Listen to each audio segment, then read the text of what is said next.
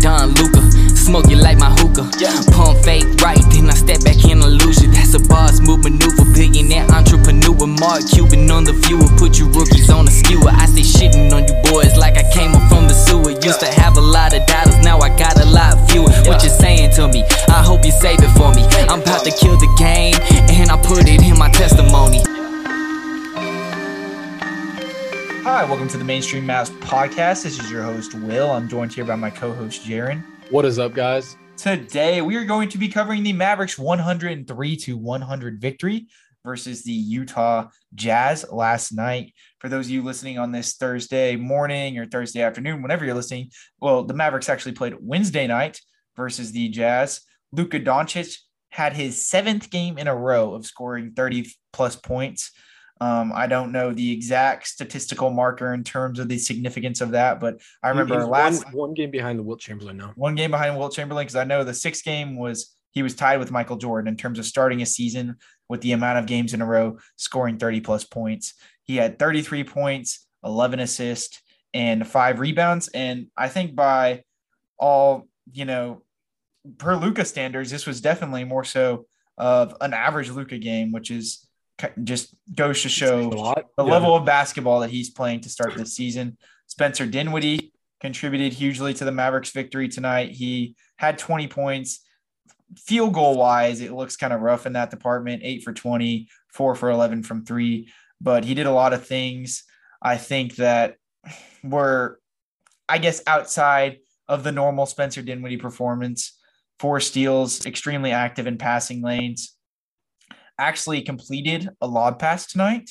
He was able to successfully complete an alley-oop pass to Christian Wood, something that we typically throughout these first few games have criticized Dinwiddie ad nauseum for his non-ability to throw an entry pass or throw a lob pass. But on a serious note, he actually did play pretty good. And Christian Wood had 21 points and 10 rebounds. He was largely effective in only 23 minutes off the bench for the Mavericks, 10 for 15 field goal shooting, and a slew of other Mavericks role players contributed in this one, including Reggie Bullock.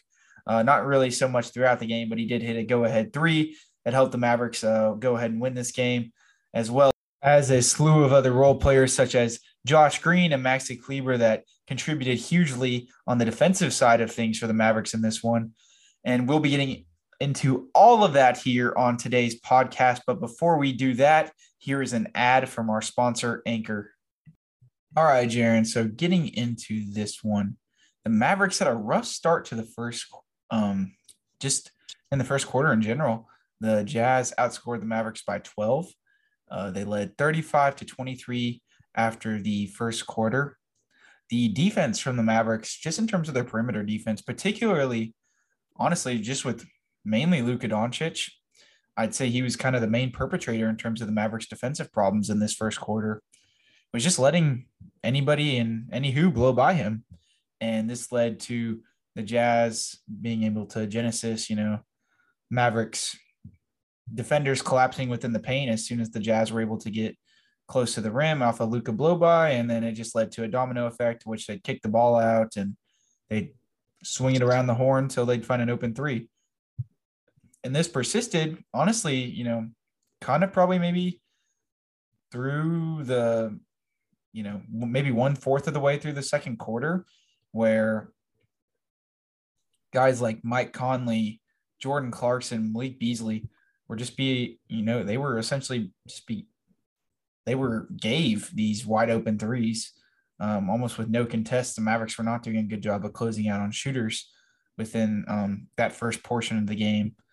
I guess, what is your reaction to the way the Mavericks came out the gate? And did you think that this was going to be a fun night based on the Mavericks start to the game?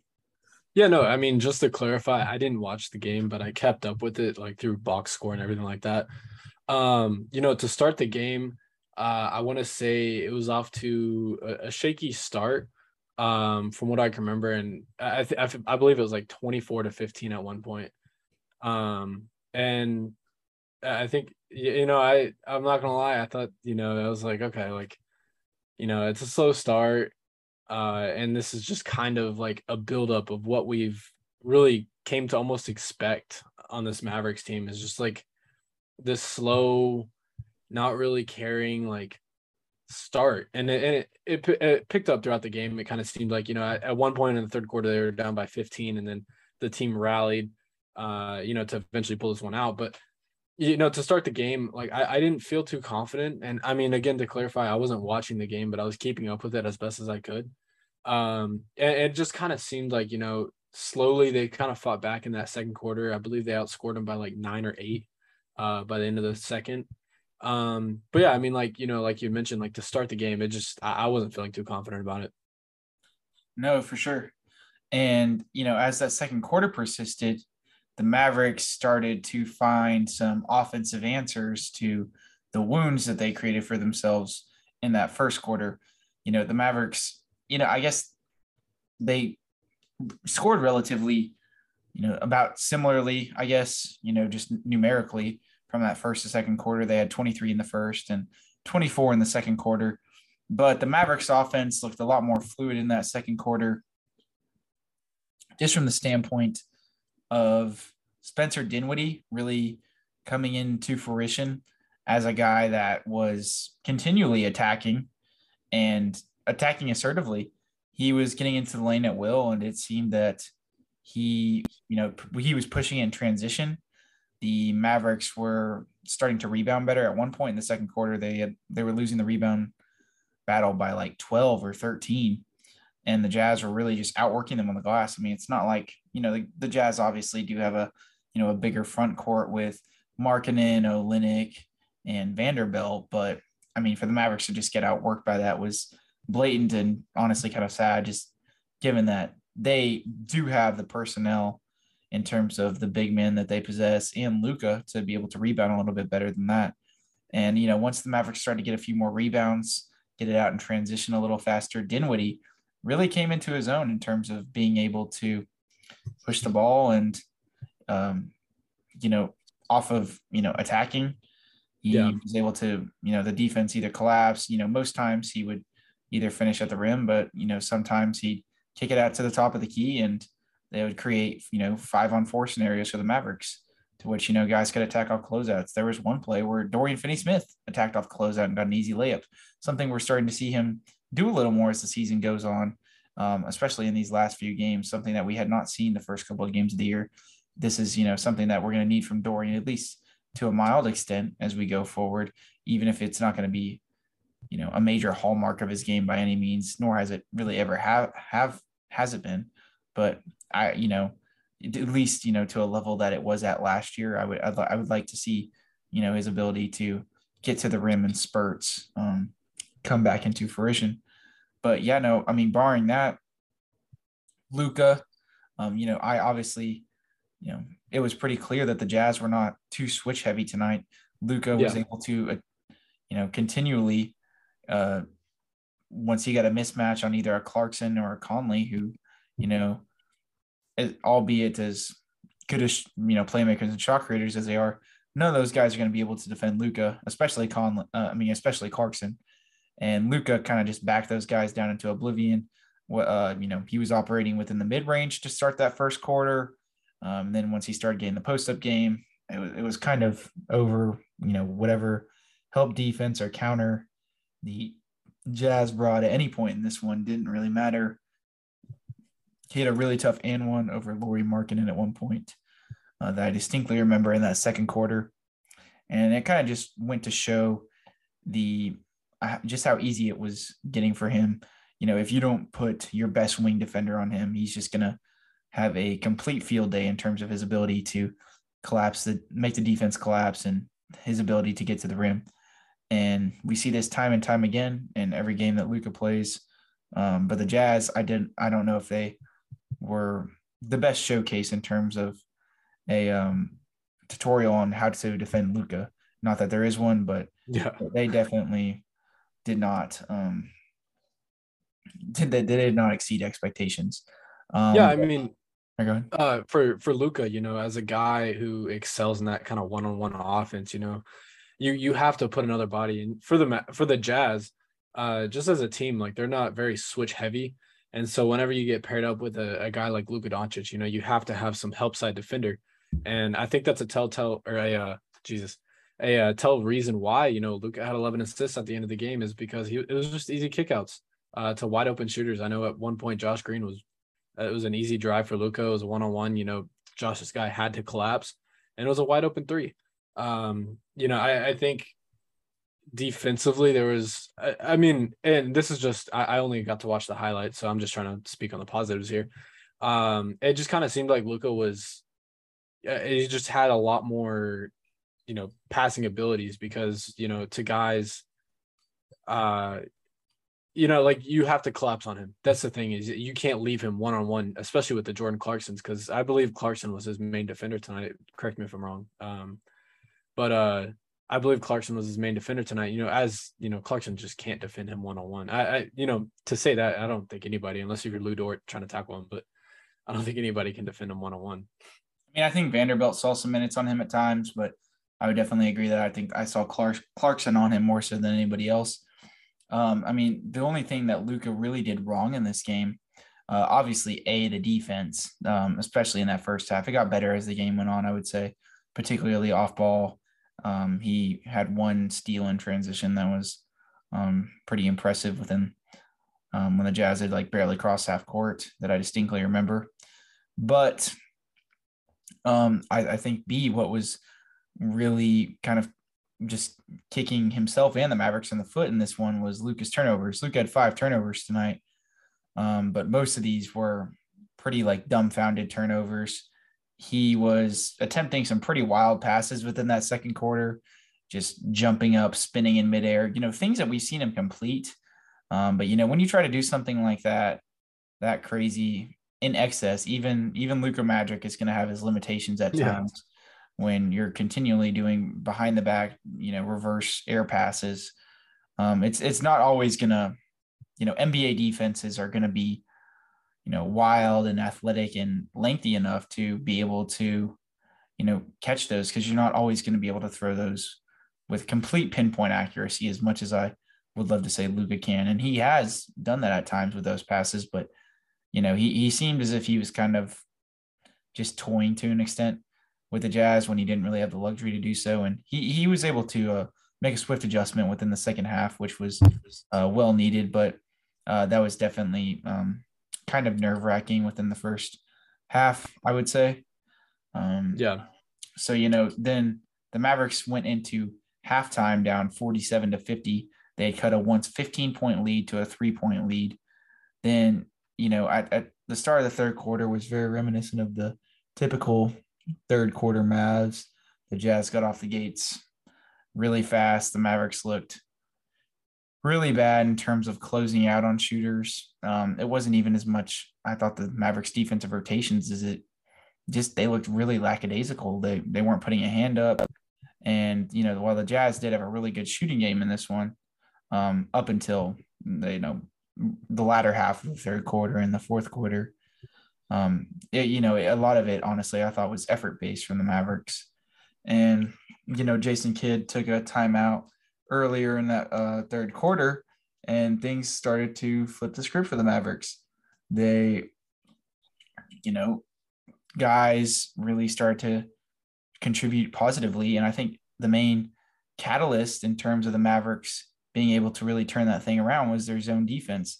They played it in spurts in the first half, but in the second half, with really no other defensive answer, the Mavericks went to this zone. And at one point, the Mavericks featured a lineup of Luka, Spencer, Tim Hardaway Jr., Dorian, and Christian Wood, if I'm correct. And it may have been Maxey instead of Christian Wood. Don't quote me on that. But anyhow, I mean, essentially with that lineup, you only really have one defender in Dorian. Everybody else is, primarily an offensive player. And the Mavericks were able to survive those minutes, strictly because of their zone defense. It really seemed like, albeit the Jazz are, playing well beyond their means to start the season, they are a younger team. And it really seems as if the Mavericks were able to throw them off kilter with this zone defense that they played throughout really long spurts in the second half. And it caused the Jazz to take some unsolicited threes. the Jazz did not seem that they really were able to figure out the holes in the zone in terms of, finding that middle ground, getting to that, floater, mid-range area. The Mavericks, were, honestly, they were pretty synchronized in terms of their zone, and it seemed like guys communicated well. They just kind of had it down to a T versus in the first half when the Mavericks zone kind of looked out of whack in the times that they did play it. They did play some man as well in the first half. So that was honestly a really interesting development. And, I'm intrigued to see the Mavericks play more zone here as we go through the season. It's not something that you can do on a continual basis because NBA offenses and NBA coaching staffs are really smart and they'll figure you out quick. But, the Mavericks did play zone at times last year. And, obviously the Mavericks do have some individual talent in terms of their defenders. You look at a Reggie Bullock, a Dorian Finney-Smith, a Josh Green, but, the Mavericks are definitely by no means one of the more talented defensive teams. But they do have the ability to be at least maybe a top 15 defense, in my opinion, if they can find that equal medium in terms of mixing up zone and man-to-man defense. And if they can just be synchronized within their team scheme, like they were last year, Jason Kidd's proven as much as, we have our, I guess, disgruntlements or whatever you want to call it with how he's led the rotations this year. He has proven to have been a really good defensive coach in this league. And if he can get the guys synchronized like he did last year, I think that really bodes well for the Mavericks, especially when they're switching out in between schemes. You need a lot of communication between your players in those instances. And in the second half, the Mavericks were really indicative of that. And that was part of the reason the Mavericks were able to limit the Jazz to only 22 fourth quarter points. Now, just getting into some of the guys that worked well, I thought Josh Green was all over the place. It's really fun seeing him operate within his zone because he just seems like he's running within circles within his allotted floor space that he's supposed to cover. He kind of seems like a frantic rabbit, but I guess those of you on Twitter would digress and call him a sugar glider. Of course, we weren't around for last season as much, so I really don't know how that nickname originated. But more power to you. I'm all here for it. Anyways, but no, he was really active defensively as he has been in all these games. And he was one of the main leaders, I thought, of that zone. He had a steal where, he got on the ground and he fought for a ball really hard. The Mavericks were, kind of getting stabbed in terms of losing some of these 50-50 balls in this game. But, particularly in that fourth quarter, more often than not, I thought that they started to come away with them. And that was also a really huge development. I don't think Josh Green was technically, statistically accredited with a steal, but he definitely was, he was an instigator of at least one or two, in my opinion.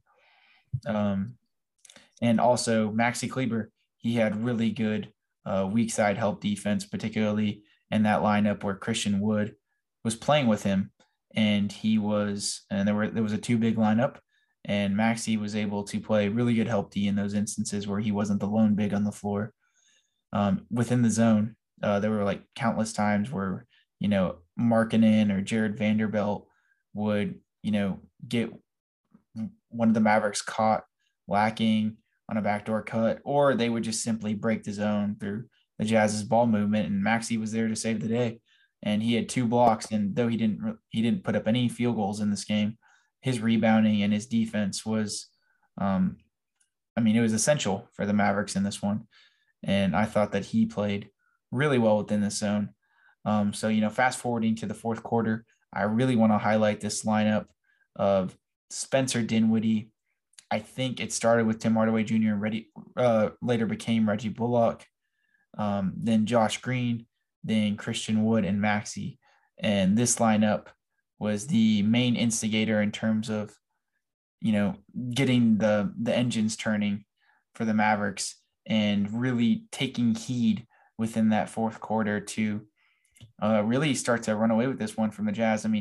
Obviously, the Mavericks really never put their foot down and stomped on the Jazz in any dominative sort of fashion by any means.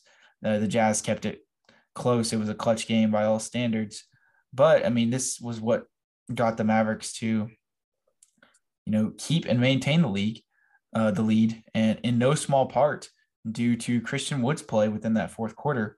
There was a lot of discourse regarding Mavs fans on Twitter earlier today in regards to Christian Wood and Luka Doncic, and with Christian Wood's last 3 games in which he hasn't scored the best, and Kristaps Porzingis's tenure on the Mavericks, that Luka and Christian Wood, there are going to be times where it looks better than others.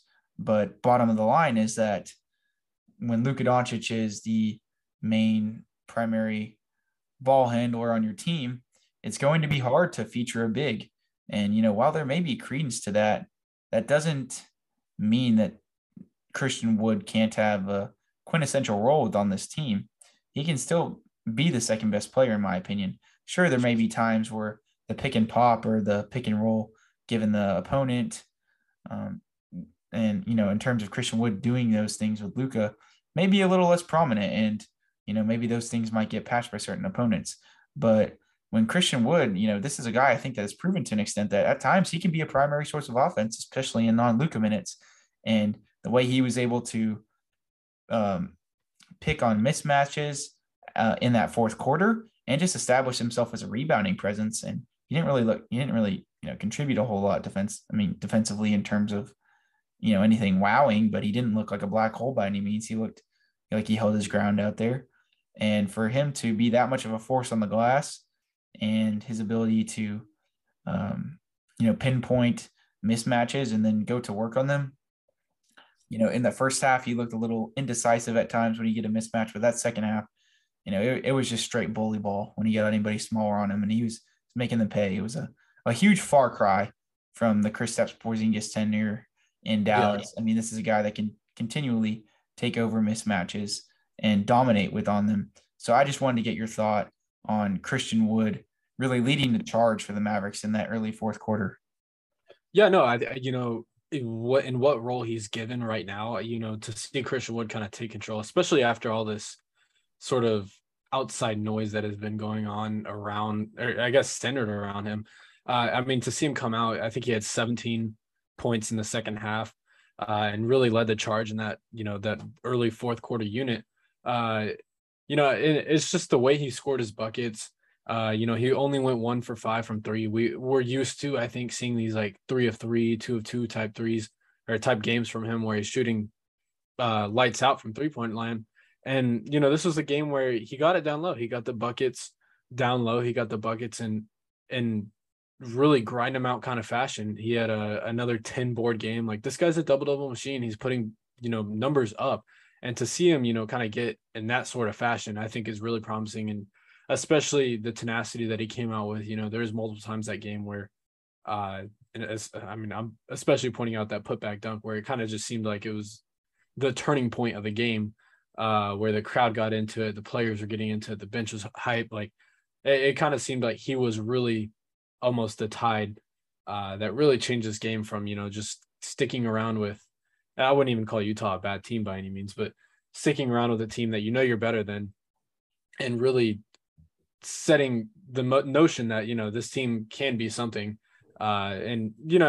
Especially like I mentioned, like with some outside noise, like to come out and do that, like it impresses me. And especially with the fourth quarter minute woes that we've seen throughout these last few games, like it's a little promising. No, yeah, 100%. It definitely bodes well for the Christian Wood believer crowd that wants to see this guy get more minutes. I'm a part of that. I'll admit that. No, me too. And, not that the last 3 games are a fluke by any stretch of the imagination, but there is a certain level that this guy can achieve. And, while some on Twitter, definitely are right in their assumptions that, yes, it's always not going to be a perfect synchronization in terms of his direct offensive production with Luka Doncic. That's not to say that he can't contribute to the game in other ways, when he gets isolation possessions, his offensive rebounding and putback ability. There are plenty of other ways that, he can contribute to the game.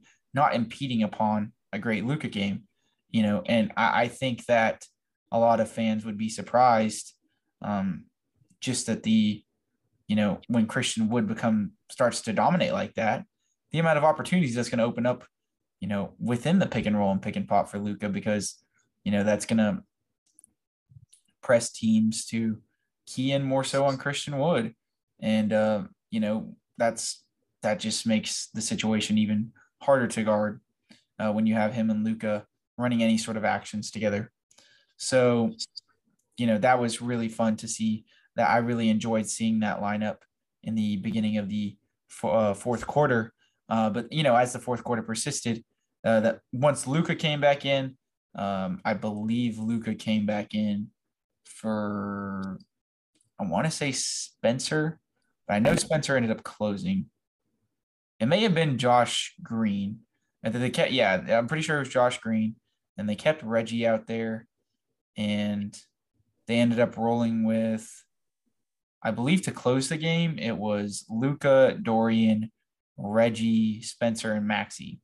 Because Christian Wood went out around the 4-minute mark. And there was obviously some skepticism just in the fact that Christian Wood wasn't playing. It was really definitely a little off kilter. He had played a long stretch, probably almost about 12 minutes before that. But, you were kind of just still waiting for that game that kid's going to break the rotation and, decide to increase Wood's workload and minutes, or just, play him within the last few minutes. So, while I wasn't in full agreement of that, and I did have some questions as to how that fourth quarter would close, the Jazz, they definitely could kind of hung around. They started to really figure out the zone, I thought, in the latter half of the fourth quarter. Unfortunately for them, it was just too late. Vanderbilt got some tough finishes at the rim.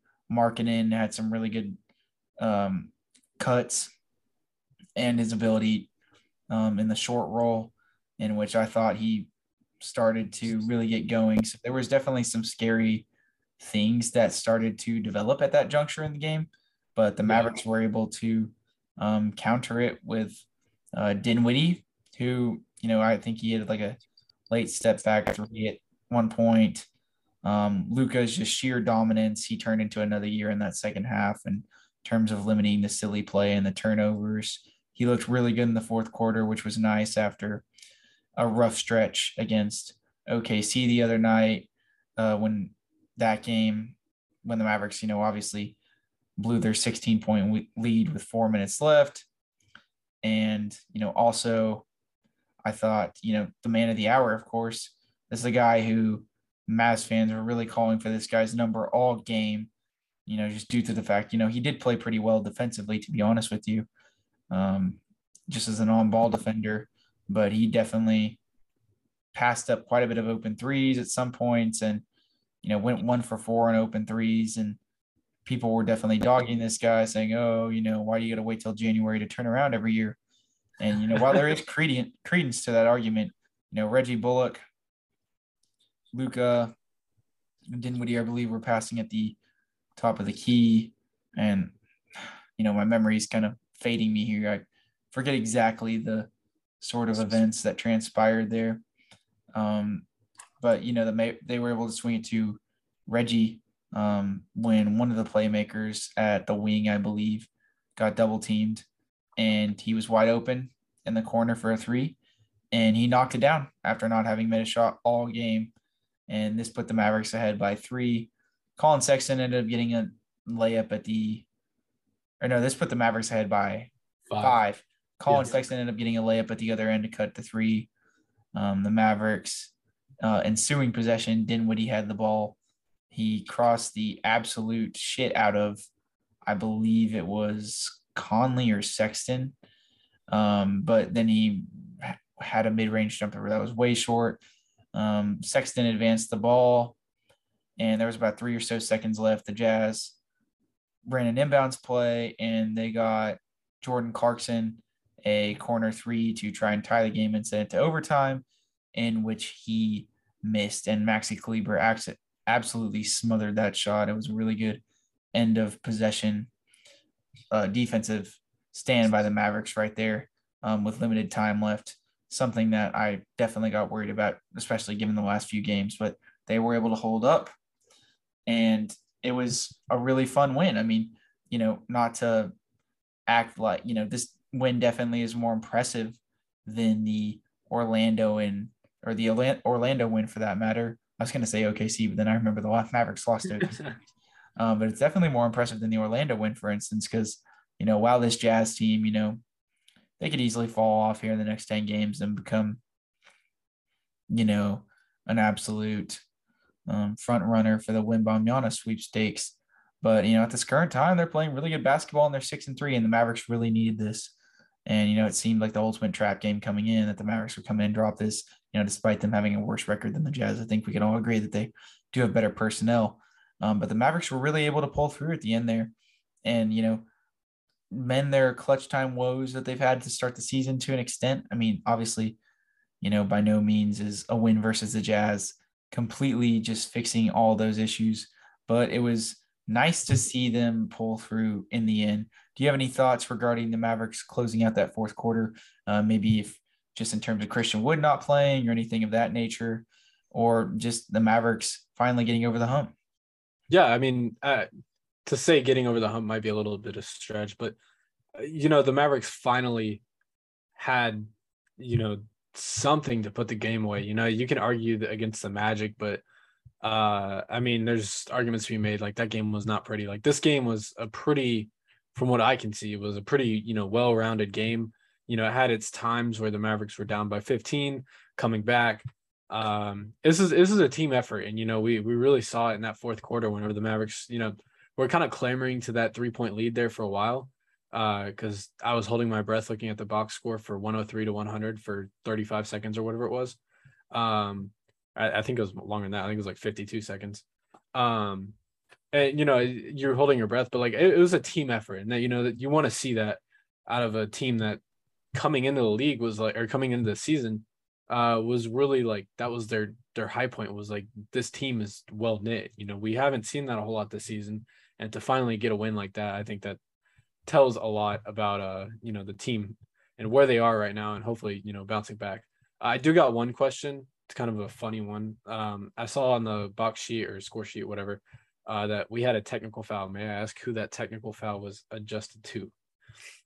I believe that it was a defensive 3-second call. Oh, okay. All right, then never mind. That makes Yeah, that's what I thought it was gonna be. I think it was actually on JaVale. Funny enough, I'm pretty sure that's what it was, either on JaVale or Dwight Powell, but it was a defensive 3-second call. I'm pretty sure. Yeah. Okay. Well, then that makes it a little less. But yeah. I thought it was gonna be something else. No, yeah. So now that we've covered the game sequentially, just from top to bottom, from start to finish, of course, I want to kind of leave the floor to you and let you ask any questions you have in regards to just any individual questions about the game, from things that we haven't got into, just from the standpoint that you didn't watch it, of course, unfortunately. We didn't really get into Josh Green, Dwight Powell. Yeah. They played too much in this game. The center rotation, JaVale McGee, certain antics in terms of Jason Kidd, his rotations, all that sort of stuff. So, I kind of wanted to leave the floor to you at this point, see what sort of questions you had from that standpoint. Yeah, so opening up, to me, this guy was really the guy that kind of stood out to me. It kind of seemed like, fans were calling out his number for, being less aggressive, trying to be someone who he wasn't. And it seemed like tonight he kind of put that away. Spencer Dinwiddie. I didn't watch the game, of course, but to me on the box sheet, it looks like he was much more aggressive, much more looking to score instead of looking to pass and get teammates involved. I guess just what I'm asking, like, did it look that way, or was it still, it was just shots hitting, and he's still like kind of timid? I think the box score for Dinwiddie is just misleading to an extent. It says 8 for 20 for 4 for 11 from 3, but I mean, he was largely, he had his typical Dinwiddie step back threes and pull up threes that you're just like, okay, don't know if you should really be shooting that right now. But I mean, I thought he was largely impactful in his ability to get to the rim in this game. While he didn't necessarily contribute to a lot of direct passes, and he still had his fair share of Dinwiddie just sort of screw ups in terms of a playmaking perspective. He's listed as only having one turnover, but he had a couple very, questionable decisions, per usual. I will continually say that he is a really good isolation scorer and shot creator, but not the secondary quote unquote playmaker that the Mavericks need. Yeah. Can he be that tertiary playmaker to an extent? Yeah. Like he had a nice pick and roll with JaVale at one point, where he actually, no, it's Christian Wood, my bad. And he actually completed a lob pass. It was very high, but luckily for him, Christian Wood was able to soar and get it. He actually they ran a little action with him and Josh Green at the top of the key where they ran a pick and roll, and Josh Green ended up getting fouled, and he ended up shooting 2 free throws in which he missed. But those were two. I mean, he had some instances where he looked decent, a little more comfortable playmaking. I think while Spencer Dinwiddie obviously is not the penultimate secondary playmaker the Mavericks need, I think he is at least a little better than what he's shown so far. I'm not saying that he's that guy or anything like that. I think he is a little better than he's shown at least, though. And he looked really good as an off-ball defender. This is a trend that we're starting to see. I mean, Dinwiddie had 4 steals in this game, most of them coming from intercepting passing lanes. I'm not going to be one to, relinquish that Spencer Dinwiddie is a really good individual one-on-one defender by any means, but it seems that he definitely has a better grasp of the Mavericks defensive scheme this year, and he really thrived within the zone defense in this game, and I feel like that's irrefutable.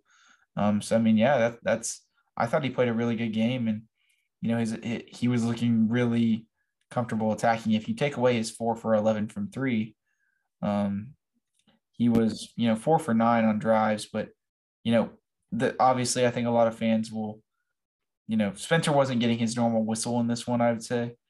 A lot of fans would definitely, kind of dog him for the standpoint of him always trying to draw this sort of like weird, silly fouls that only get called under certain ref crews.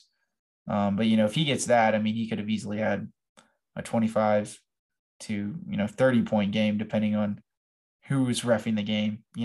Some of the calls that he didn't get. So I think that's why the box score is a little misleading. But I mean, overall, I thought he played a really good game, to be honest with you. One of his best that he's had this season, definitely, because he's had some duds in some of these games. Yeah, no, definitely. Not one more, but this one, I guess this kind of stands out to me a lot. With Reggie and Dorian, usually in these really close games where two teams are battling out what seems like all night, you usually see them play. I feel like up north of 35 minutes a game. We only saw 26 minutes from Dorian, and we only saw 29 minutes from Reggie. And I think that speaks to Josh Green's kind of a surgence this season. And definitely with the comments that Jason Kidd had said the last few days where, trying to get Josh Green more involved. He played 19 minutes this game. I think that's a season high. I guess like how much of a load does that really take off of Dorian and Reggie? Like, was that noticeable this game at all? It kind of, I'm going to be honest here, like, just judging by the box score, it kind of seems like Josh Green is more productive than Reggie and Dorian, minus like the. Yeah, I mean, 100%. I can't really speak to how noticeable it was offensively. I thought Dorian and Reggie played really good defensively. It's hard to tell in one game if they had, how much fresher their legs were, having got, 5 to 10 more minutes of rest. But, I thought that they did play a pretty good defensive game, and, they rarely have like bad defensive games. But Josh Green, outside of just, he didn't really get the blessings of having, a ton of, all these open driving lanes. I didn't really feel like he was passing really anything down. But within the flow of the offense, he got 2 wide open corner threes, or 3 actually. He only missed 1. He made the other 2. And he just seemed like he was playing a key role within the defensive scheme. One of the more active participants in that zone. He didn't have any steals or blocks credited, but he affected the game, and he definitely should have had at least a few accredited to him, just in his standpoint to switch and cover multiple areas, within his own scheme at different times. And I mean, obviously he's a really good man-to-man defender, but was really, really impressive to see him be able to, cover within a different defensive scheme. And I think in this game, this goes to show that, this is going to be a guy that's going to be able to take that burden off of Reggie and Dorian to an extent as we proceed with games here. Obviously we're going to have to see as we keep going forward, but just the way he's played in this recent stretch, especially he hasn't really even tapped into, some of the offensive, just the, things that he can do in terms of controlling his offensive game currently, not even things like future developments in terms of like the whole ball handling situation, but just being a little more assertive. He hasn't really even tapped into that this season. But just yet his defense alone and his improved stroke from the outside are warranting him minutes. And, we've talked about how quintessential that third 3-and-D player on this roster would be, preferably even, the best of the best teams in the NBA are going to have 4. And Mavericks to, for Green to relieve some minutes off of those guys. I don't know if Reggie and Bullock necessarily had the most assertive game from shooting it outside, but because, I think that this was a very ISO heavy game when you look at, Christian Wood, Dinwiddie, and Luka. But, we'll have to see a bigger sample size to see if Josh Green is actually relieving pressure from those guys. And it's like truly indicative that he's doing that. We'll have to see that over a larger sample size, but it definitely was encouraging. And I thought he played a hell of a game tonight. Yeah, no, without a doubt. I guess like my last question regarding this big man rotation, we're kind of seeing like a 4-man sort of semi-rotation. I guess you can kind of throw JaVale McGee out of there. I mean, he's just kind of a spot starter at this point. With the resurgence of Dwight Powell's what seems like a revenge season or revenge tour, you have Maxey, you have Christian playing 25 minutes a game, and then you have Dwight Powell playing 19 minutes a game all of a sudden. I guess like how much, flexibility does that arise or does that like bring to this Mavericks roster? I know Dwight, not the strongest guy to put one-on-one on a center, but, I feel like, you mentioned this, you tweeted this. He's a solid, sort of, I don't know how to word it. Like he has aspects to his defense that are solid. How much, do you feel comfortable, I guess, leaving Dwight one-on-one or not one-on-one, but like, do you feel comfortable leaving Dwight, just by himself in a rotation of himself where he is the 5, so sort of how he was like last year where we just got dominated in the paint whenever he was playing. I guess are we seeing more of that this season where it's just kind of, whenever Dwight's in the game, you just attack him, or is this a little different? Like, is this just Dwight's actually, asserting himself and he's playing good defense, with this kind of sort of team defensive minded aspect that the Mavericks are trying to bring to this team? I think it's scheme dependent to an extent. I think the reason that Dwight is able to be so good within a zone is because it showcases his best abilities as a defender, which is his lateral quickness for being that size, ability to just, move side to side, have to cover multiple areas. He's not glued to one guy who could just beat him down or drive on him or back him down. And he's able to kind of like, do his whole like frantic sort of, approach on a guy. I think for, multitudes of reasons like that, especially against some of these smaller teams, the Jazz don't have a definite sort of 5. Obviously Walker Kessler, he played 4 minutes in this one. He wasn't really largely effective by any means, but, Dwight against, guys that we would consider more 4s like Olynyk, Markkanen, Vanderbilt.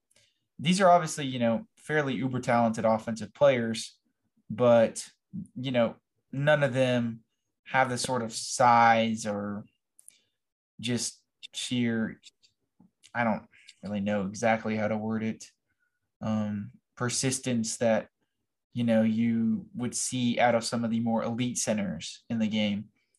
And when Dwight's matched up on guys that are more, even keel with him in terms of his size and what have you, his aggressiveness can win out in certain scenarios. And Yeah. especially when the scheme is right, he's not particularly terrible. And I think that's the reason that he had such a good defensive game. I think a lot of the gripes that Mavericks fans have with Dwight's defense is when he gets matched up against a guard and he just gets blown by because, while he is fairly quick for a center, he just isn't able to turn his hips fast enough to stay with some of these guards because he does have some sort of weirdness in terms of his ability to flip his hips, particularly when he's outmatched with speed. And when he just gets out-muscled by guys that are bigger than him, just because, he doesn't really have the wingspan to be able to keep up or the size that a JaVale McGee might, even though JaVale hasn't been doing that. I was just using that the example. Through, like this game alone, like, they don't really have like a natural five other than Walker Kessler. Because, again, I didn't watch the game. Like, did Dwight get back down? Did he get bodied like at any point against like the Olynyk or Markkanens? Like, did we see like classic Dwight, or was it honestly like the team? It was a far cry from that because they played so much zone. Yeah. Okay. It really, there wasn't really a ton of, especially in the minutes that Dwight played, he really didn't get in consistently. He kind of played spot minutes within the first and third, but he also played within the second and fourth quarter. And in those instances, like he was mostly in the zone minutes, and within that scheme, he looked really well. He wasn't really asked to guard guys one-on-one a ton. There may have been a few instances where Markkanen or Vanderbilt maybe got a blow by on him or something like that, but barring that, he honestly looked really good. And offensively, he was rebounding the ball really well. He had a couple putback layups, and just, his typical pick and roll fit with Luka was really good. So that was really encouraging to see in terms of that. I'll just kind of rattle off in terms of how JaVale did, since I feel like that might have been a question that you had. 4 points in 8 minutes. Luka had a really nice lob past him at the beginning of the game. There were a few instances that were kind of enraging in that first quarter where JaVale could have easily had a rebound, but he just didn't grab the ball. And as consequentially, the Jazz were able to get an offensive rebound. He did some weird sort of things, but I mean, he didn't really do anything that was terrible. But he had like one or two bad defensive possessions, and then he's just kind of instant pulled. It just kind of bewilders me as to why he's starting when, if you're not going to play him longer than 8 minutes. I don't know. It's just a weird complex, this whole JaVale McGee situation. And it seems like the Mavericks aren't shying away from sticking with him well, at least in terms of starting him, but they're shying away from sticking with him throughout a game. But it just makes no sense as to why even play him in the first place. If he's not, I can see him having to play against some of these bigger centers like a Jokic or an Embiid. But even then, his defensive presence is minimal, even against some of these smaller guys. So the situation is just weird, and I will continue to monitor it, but it's not looking encouraging right now. Maybe Father Time's got the best of JaVale, but maybe.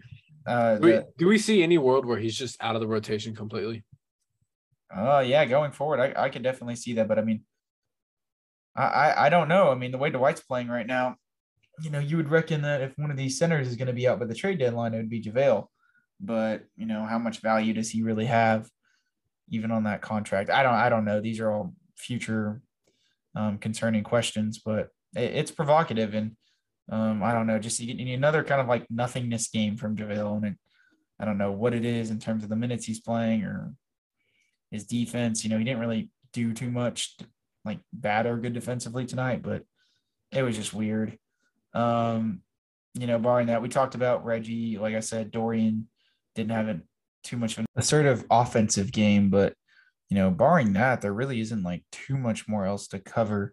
Tim Hardaway Jr., I guess he played a really bad offensive game. He went 1 for 9 from the field, 1 for 6 from 3. Did you have any questions about him? Typical kind of saloon door activities from him on defense as well. Yeah, not the best game from him. Like when Tim Hardaway's having these type of games where like it seems like the team, 103 points by NBA standards isn't a whole lot. Like, does Tim Hardaway have a huge effect on this team? Like, sort of, I guess, like how much of an effect does Tim Hardaway having a bad night affect this team whenever, say Luka is doing his thing and, it seems like Spencer's going off? Like, does Tim Hardaway have any effect whenever these guys are doing their thing? Yeah, I guess like that's my question. I mean, yeah, this is a guy who, his main primary role on a team, and particularly this Mavericks team, is to swing a game offensively. And Yeah. Tim can swing a game where the Mavericks aren't playing up to their standard into a win, or he could, dwindle a game where they could easily run away with if he plays good into a loss. And, obviously it was a rougher game for him, 21 minutes and just made a three and did nothing else. But, it's the Tim Hardaway Jr. experience. But we're just hoping that we have more good than bad, or else my proposed Ben Simmons trade will come into fruition and everybody will be happy. I'm just joking. I'm not in agreement with those practices for everybody who is hypercritical of me putting that on Twitter today. I'm not vouching for Ben Simmons on the Mavericks. I just thought it was a fun proposition. But in all seriousness, yeah, I mean, Tim had a really bad game, but I'm just hoping he can turn it around, because I would really only say he's probably had one good game out of 7 games this year, which is, pretty concerning, because you want Tim to, you're going to put up with Tim's duds, of course, but you have to keep those more few and far in between. Maybe one good game for every dud, but he's kind of not near that rate right now. So that's definitely concerning. It's definitely looking almost like the Tim Hardaway Jr. of last year to start the year. Yeah. I guess before we end the podcast, looking at just how the Jazz played in this game, Conley and Clarkson looked really assertive. I really liked their 1-2 punch ball handling perspective. I know it was Luka, but they definitely gave him trouble in that first half and their ability to get into the lane. They both had 8 assists. Conley still looks really good. Both guys I would love on the Mavericks if they are ever so inclined to trade them, but not for a first round pick, at least for Conley. Maybe Clarkson you could talk me into. But Conley at least is definitely rekindling some of his value. I, had persisted that he wasn't washed after the playoffs. He just, needed to have kind of a lesser role, and now he's a little more laxed on, a presumed tanking team, even though they are playing really good to start the season. He looks good again. Jared Vanderbilt looks really good. Lauri Markkanen didn't put up any of his godlike performances that he's been doing to start the year. I thought the Mavericks did a really good job keying in on him. When Dorian played with him and mirrored his minutes, he did a really good job. It's particularly like when the Mavericks did actually go to man, just kind of staying with him. And when they were in zone, he would rotate over. He had really good contests on his shots. And I honestly was really impressed by that. Kelly Olynyk, he had a few mid-range pull-up jumpers. Typical, he just kind of just does like a little bit of everything. Interesting. I've always kind of liked the way he plays, but he's a fun addition in their starting lineup.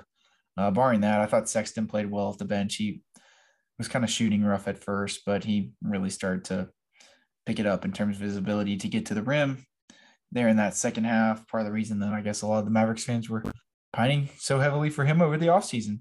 Seems like every guy on this roster was talked about in a trade discussion with the Mavericks at one point. I mean, Kelly Olynyk was essentially shipped to the Mavericks in that Dragic deal, but that never happened. Maxey almost got swapped for Lauri Markkanen at one point last season. We've all brought up Jared Vanderbilt, Mike Conley, Jordan Clarkson, and Colin Sexton and Malik Beasley in trade talks. If you're a Mavericks fan, you've definitely engaged in some sort of social discourse on a social media platform regarding those players. But yeah. Or even a thought. Yes, even a mere thought in your head. But besides, Malik Beasley, he had 3 threes. He seemed like he might catch fire there for a sec, but then he kind of just cooled off. But besides that, Taylor Horton Tucker, he had one, really thunderous one-handed jam where Christian Wood failed to get back on defense in the fourth quarter. That was essentially it for the Jazz. And then Rudy Gay, a mid-range pull-up jumper. But, nobody else really contributed offensively. I thought Vanderbilt looked really good defensively. Let's see.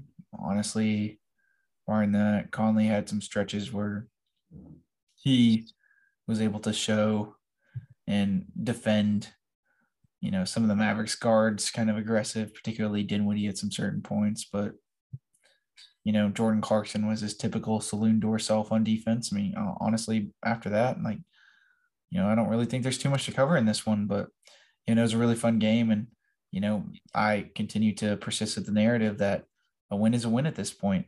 And, Yep. Take despite, it. this is, you can rank wins and where the Mavericks should be. And there's obviously adjustments they still need to make. And their rotations by no means are set, but, we just got to kind of wait and see how it all pans out. Because at this point, it just kind of is what it is, especially with Jason Kidd and his stubbornness. There were some interesting quotes regarding Dinwiddie and Dwight Powell. He gave him some praise after the game. I haven't listened to that, so I'll have to listen to that later. But glad to see that. Christian Wood got the post-game interview for Valley Sports Southwest, and he gave Luka some praise and talked about his fit within the offense and how, Luka came up to him and made it a point that he wanted to be more assertive and get him more involved. And that's good. I hope that continues to be something that we see going forward. So, barring that, I really have no more thoughts. Do you? No, I think that it was a good team win, one that the guys needed. Is it safe to say this is probably the best one of the season? Yeah, I mean, so far, I would definitely say that, just in the sense of how needy it was for this Mavericks team for them to pull this one out. But yeah, no, besides that, follow us on Twitter at mainstream_Mavs. Make sure to follow us or subscribe on any of your favorite podcasting platforms, whatever you're listening on, whether it be Apple Podcasts or Spotify. Give us a 5-star rating and hit us up or comment on those ratings if you guys enjoy our content. Thank you for listening this far in the show. We will see you guys in the next one. Bye-bye.